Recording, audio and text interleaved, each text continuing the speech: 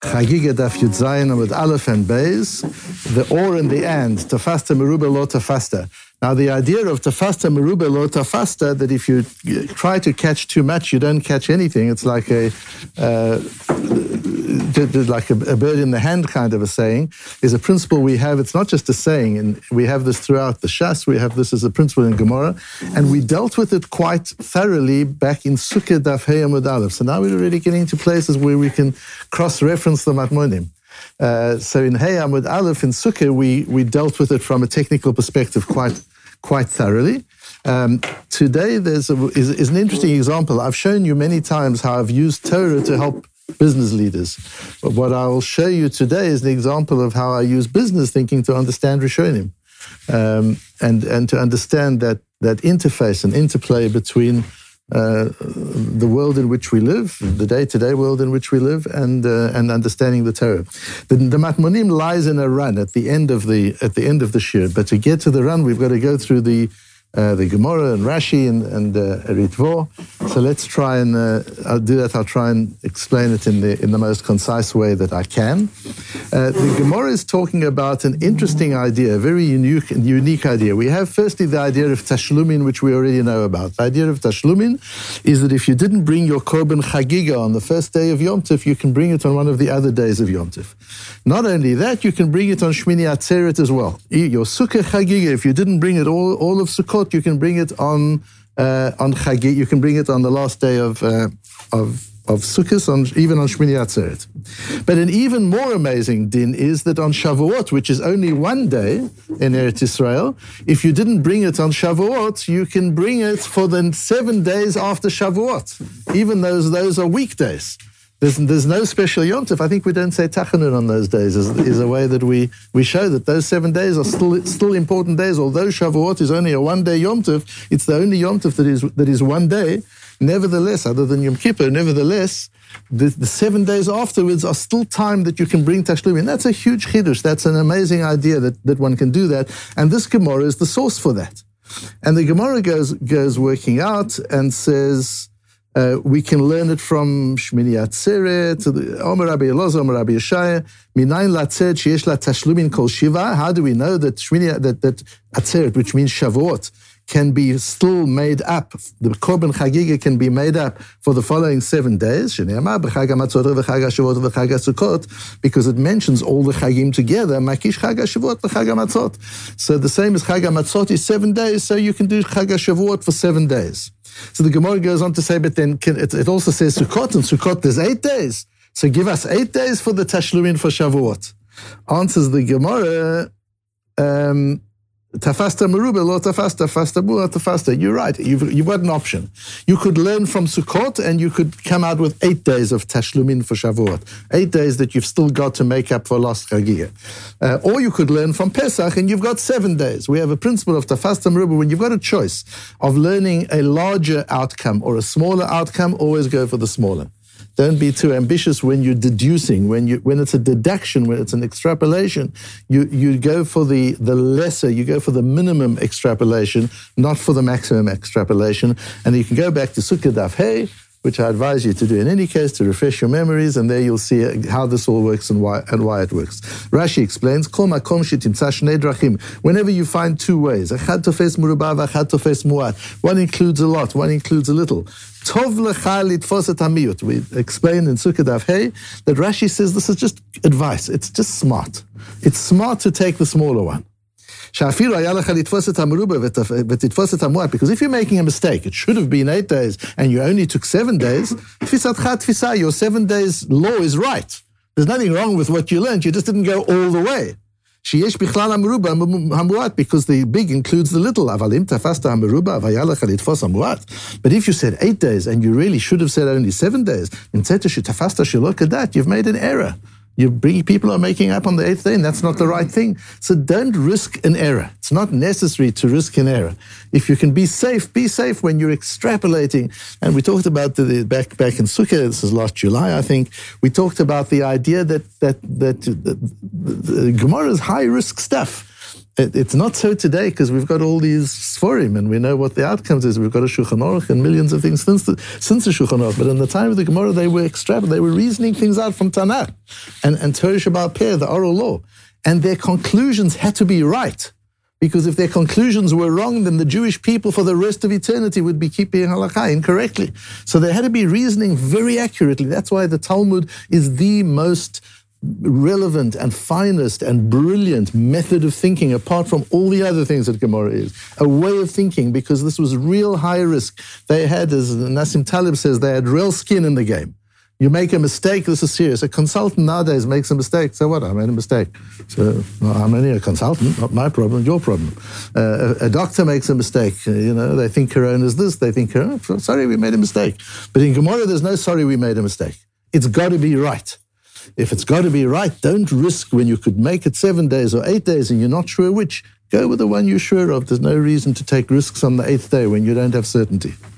So it's a way of thinking that's very important. The Gemara goes on Amud Beis and says that Gemara is trying to work out, and it says that you learn from Rosh Chodesh. The one wants to suggest that Rosh Chodesh, you count 30 days, 29 and a half days, and then you've got a Rosh Chodesh, and Rosh Chodesh is then 1 day, no tashlumim. You can't bring the korbanot of Rosh Chodesh on the next day. You've got 1 day to do it. And the Gemara wants to suggest Atzeret is the same thing. You count 49 days. So the unit of the Yom Tov is days. Just as the 29 days makes a Rosh Chodesh, 49 days makes a Shavuot. So Shavuot is 1 day. It's 1 unit of time. That Yom Tov works in units. Sukkot works in a week. So you've got a week. Pesach works in a week. But Shavuot works in days. It's 49 days, and then it's Shavuot. And therefore, it's only 1 day to bring the korban. How can you have tashlumin for 7 days? Amar Rava v'tisbara, is that so? Atu atzeret yomei minyan ha-shavua lo maninan. Do we only count days for Shavuot? In the Sfiras HaOmer, we count weeks as well. ואמר אביי, מצווה למימני יומי דכתיב תספרו 50 יום, מצווה למימני שבועי דכתיב 7 שבועות תספור לך. Doesn't it say that you've got to count days? It says 50 days, and it also says 7 weeks. And the Rambam learns from here that there's a mitzvah in the weeks and there's a mitzvah in the days. Questions, are they 2 separate mitzvahs? Is it the one mitzvah? But you've got to count the days and the weeks. This is the source. So you see from there that there are Shavuot as well. There are weeks as well. It's not only days. So Shavuot is a festival of weeks. V'od, Chag HaShavuot K'tiv. It calls it Shavuot. It's called the festival of weeks. Where are the weeks? So not only do you have the weeks to count up to Shavuot, 7 weeks to count up to Shavuot, but also you've got the week of Shavuot itself, which means the week to do the tashlumin. Asks the Ritvo. Now you know what the Ritvo's cash is going to be, don't you? You've got weeks and you've got days. Asks the Ritvo, le'ma tafasta meruba, lo tafasta. So learn the shorter one. That means if you go by the fact that we count Sfirat HaOmer by the day, then you've got Shavuot as 1 day, no tashlumin, no time to make up for lost time. If you say, no, we count Shavuot by the weeks, then Shavuot is a week's festival, and you've got a full week to do the tashlumin. So now you've got a choice. Is it days or is it weeks? Do you have 1 day, only Shavuot itself, to bring the korban? If you didn't bring it on Shavuot, it's verfallen, it's gone, your opportunity is lost. Or should you learn that you've got a full week to do it afterwards? You've got a choice, tafasta meruba, lo tafasta. Take the smaller one. If you're not sure which one it is, take the smaller one. That is the kasha of the Ritvo. Answers the Ritvo, the Hainu Damrin V'od Chag HaShavuot. Because of this weakness in reasoning, the Gemara goes on to say V'od, and furthermore, another reason is Chag Shavuot K'tiv. On the one hand, yes, it says weeks and it says days. So you might say, well, it says weeks and it says days. Maybe it's weeks, maybe it's days. How do we know whether it's 1 day or it's 1 week that you have to bring the korban? Answers the Gemara, says, Chag Shavuot K'tiv. It's called the festival of weeks. So you know you've got a week. Says the Ritvo, that's why the Gemara found it necessary to add that reason, because the first one alone is not sufficient. The Ran was born 15 when he was 15 when the Ritvo died, both in Spain, and the Ran clearly knew the Ritvo's answer, and probably the Ritvo wasn't the only one in Spain. That was their whole school who had the kasha. The question's a great question, and that was the Ritvo's answer until the Ran comes along. The Ran comes along, it's the 14th century again, so he's just after the period of the Ritvo, and he asks the same question, and he brings the answer that the Ritvo brings, and then he says, Veli nireh, but I have a different answer. And it's in the different answer of the Ran that we have the principle that's so important. Says the Ran, Ki amrinan de tafasta meruba lo tafasta. You don't just apply this principle randomly every time. You've got two options. Is it small or is it big? Go with the smaller one because it's safer. You've got to be intelligent with how you apply the principle. Where you apply it is heicha de imedamit leile meruba lekele demuyu lemaat klal. Where you apply it is whether it's an either or. Either it's the small number or it's the big number. I've got to make a choice. You've got to make a choice and you're not sure. Go with the smaller number because that way you're safe. The bigger number you're left in doubt. In the smaller number there is no doubt. But here you can accommodate them both. Because the days are used to tell you that Shavuos is unique in that it's a one-day Yom Tov. The Tashlumin Didei Zayin. And the weeks are used to teach you that you've got 7 days to make up if you didn't bring the Korban on the first day. You've got Tashlumin of Zayin. So you can use them both. What the Ran is saying here is lahavdil, a brilliant idea that Jim Collins coined when he talked about the tyranny of the or and the genius of the and.